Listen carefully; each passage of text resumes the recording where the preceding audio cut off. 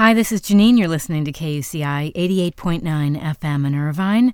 On today's show, I'm chatting with director Laura Stolman about her must-see documentary, Swim Team. Audience and critics are raving about one of the must-see documentaries of the summer. Swim Team tells the story of how parents of a young boy who's on the autism spectrum takes matters into their own hands and create a swimming team in their New Jersey community. The swim team, made up of teens on the spectrum, begin to train with high expectations and zero pity. Watch as these teens not only aim to win gold, but for inclusion, their independence, and a life that feels winning. Swim Team opens in theaters in Los Angeles on July 21st. To find out more about this film, I've put up lots of links from interviews on ABC News, CBS News, NPR, Sports Illustrated Kids, and a few others. You can visit the show blog, getthefunkoutshow.kuci.org. Swim Team chronicles the overwhelming struggles and extraordinary triumphs of three young athletes with autism and shows how a swim team can bring hope to a community. Directed by Laura Stolman. It's my pleasure to welcome to this week's show Laura Stolman. Thanks for calling in. Thanks for having me. Your film was outstanding. I was so moved. I sat there with Kleenex. Thank you. Thanks so much.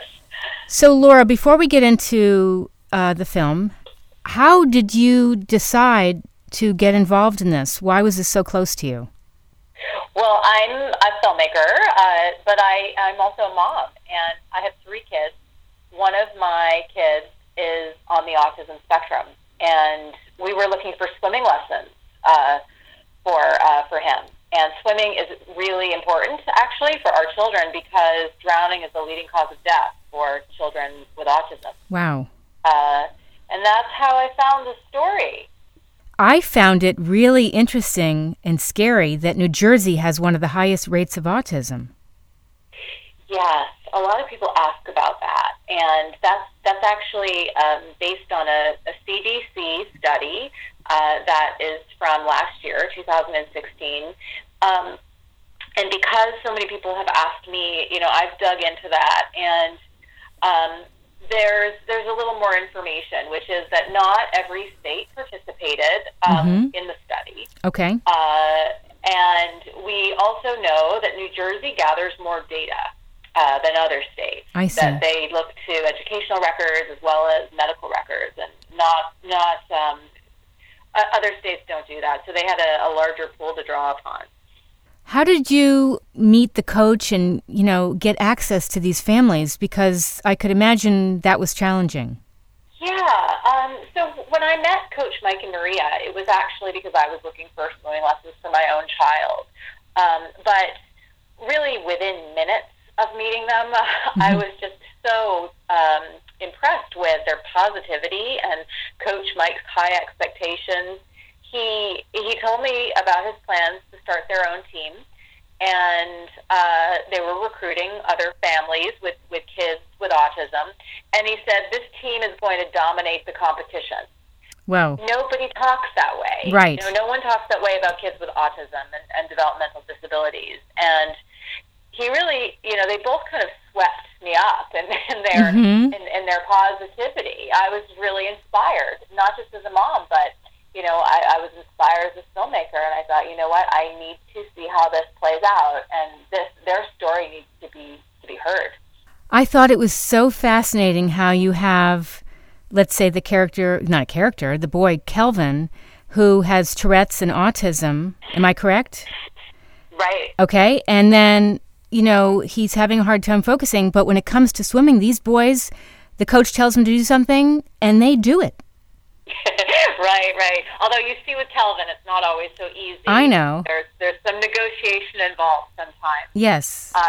But what's so wonderful about this coach is that he has incredible patience, flexibility, and each kid needs something different, in terms of encouragement and behavioral support, and he gives it to them.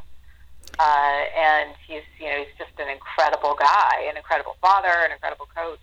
What was it like when you decided to shoot this film? Was there a lot of buy-in, or was it tough? It's always difficult, I think, to get families, anybody, to convince Right. convince them that they should open up their homes Yeah. to you and your camera crew.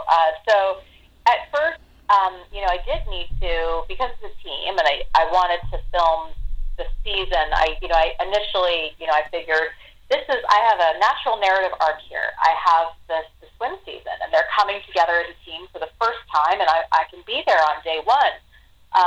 So I needed all the families on the team to allow me to film, and then beyond that, I knew I needed a core group of families that would allow me not only just to film their kids during the season, but allow me to come to their homes, and that was a process. And Yeah. I had to, I visited the families in their homes. If they let me, I called them. If they didn't answer my calls, I showed up at the YMCA. Mm-hmm. And, it definitely was a process. I think that because I'm also a parent, like them, of a child with autism, that it was probably easier for me than it would have been for Yes. somebody who didn't have that in common with them. Yes. I spoke their language, Sure. and I think it was probably easier for them to trust me. But that said, there were certainly families that said, you know what, it's okay if you shoot my child on the team in the context of the practices and the meets, but we don't want you to come to our house. Yeah. We don't want to sit down for an interview, and that's okay. Sure. I understand that. Right. It was incredibly moving. The cinematography, everything was so well put together. It was gripping. Oh, thank you. It really, I'm a parent too. And I thought, wow, these are struggles that I don't, it's not part of my life, but you see the struggles. And for a parent, let's say Kelvin's mom and dad letting you in and seeing how the door is busted up or the wall and what they go through, it was a very personal, private thing that you were able to gain access to, and it was beautifully done. Thank you. Yeah, it's sensitive stuff, Yeah. particularly with a character like Kelvin, because he is, he needs a lot of support. He does things that are dangerous to himself and, to other people Yeah. as well. And yet he is a funny, engaging Mm-hmm. individual, and a lovable individual. And, I definitely wanted, that to come across. And his parents are just, Oh, they're so loving. yes. They work really hard at supporting him. Yes. And I knew, it was important to show the whole story, and for people to understand him and them, as in all of the complexity Yeah. of their lives. Sure. No, it was really so moving. I mean, even it made me realize how you see an autistic child and you don't realize they have capabilities. I mean, swimming, or even Michael with his interest in animation. I mean, it makes you realize, these kids, as they get older, they need outlets. They need to do other things to feel productive and have greater self-esteems. Absolutely, and that was a big reason why I felt it was important to make this film, is that people who are not connected to autism or developmental disabilities, they may not realize that our children, our neighbors, our friends with autism, they have skills Mm-hmm. and abilities, and they may not be idiot savants. Right. They may not be geniuses. However, they have things to contribute to our communities, and we still haven't come far enough, unfortunately. Most people, I have found in making this film, most people's reference for autism is Rain Man, and that was Yeah. an individual who lived in an institution. Mm-hmm. It wasn't that long ago that we shipped off, our children with autism to institutions, Right. and we still have far to go in fully including them. And the kids on the swim team, unfortunately, for the most part, they've been excluded from general education, Right. from community recreation. A large number of the kids on this team had not been on a sports team before. Sure. There were a couple of kids who were teenagers and they didn't know how to swim. And I think that has to change. Well, the thing that really moved me, and I don't want to give away the film, but the changes, like let's say Michael at the end when it seems like he was giving some advice and coaching and empowerment to the younger members of the swim team. And I thought, wow, look at the growth in him. Yeah, that was really something to see. That was one of those serendipitous, developments that happened during the course of the filming. I've had people ask me, how did this story evolve? Did you know what was going to happen with these characters? No, of course not. I had no idea. We were actually following 5, I think, of the kids for quite some time before I kind of figured out whose stories should be featured and whose stories fit together. What the film was, and that was a really important scene, and that's part of the character development of Robbie as he emerges as a leader on this team. And it goes further, like after the end of the season, his leadership, and that was something also that we didn't know was going to happen, and we had actually stopped filming, and then we heard about what happened, that he, I think I'll just say it, he became the captain of his high school swim team. And amazing. And I remember we were in the edit room, and I said to my editor, I got to shoot this. Yeah. This has to be part of the film. Yes. And that's what happens in documentary, is that you don't know what's going to happen, obviously, and you have to, be flexible. And the story evolves. You have to let it evolve organically. I would imagine that's one of the exciting things about what you do, is letting it evolve and being there for these surprise moments, because you can't just write the script and follow something. You don't really know what surprises are going to come up. Yeah, no, I remember, you're just making me think. I worked on a show in which we interviewed Barbara Koppel, and this was years ago. Mm-hmm. And I remember she was talking about how she raised money for her film. She was talking about the process of writing treatments. Everybody wants to know before you make the film what's the film about. Yeah. And with a documentary, it's so hard to do that because you really don't know. And I remember she said, well, so you make it up. You say, this is what I think will happen. And, I remember as a young person hearing that, I didn't really understand what she meant. How do you make it up?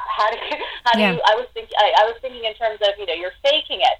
But then once I started to become, a producer, a filmmaker of my own, I started to get into the middle of these, verite shoots and films. I understood what that meant, that you think that it might turn out a certain way. Right. And you have to, you have to think, you have to have an idea. You can't be completely clueless. Yes. Right. But you have to be nimble. And, as a filmmaker, and you have to follow leads and, be ready to change, those leads and, maybe even change the characters that you're following because of what's happening. I know we have to wrap soon, but could you just tell the listeners a little bit about your background? Sure. I started off working in Los Angeles in feature development, and I ended up back in New York because I missed my East Coast roots. Oh yeah. And I worked for HBO in the documentary department, and I got that kind of, I fell in love with documentaries. That's great.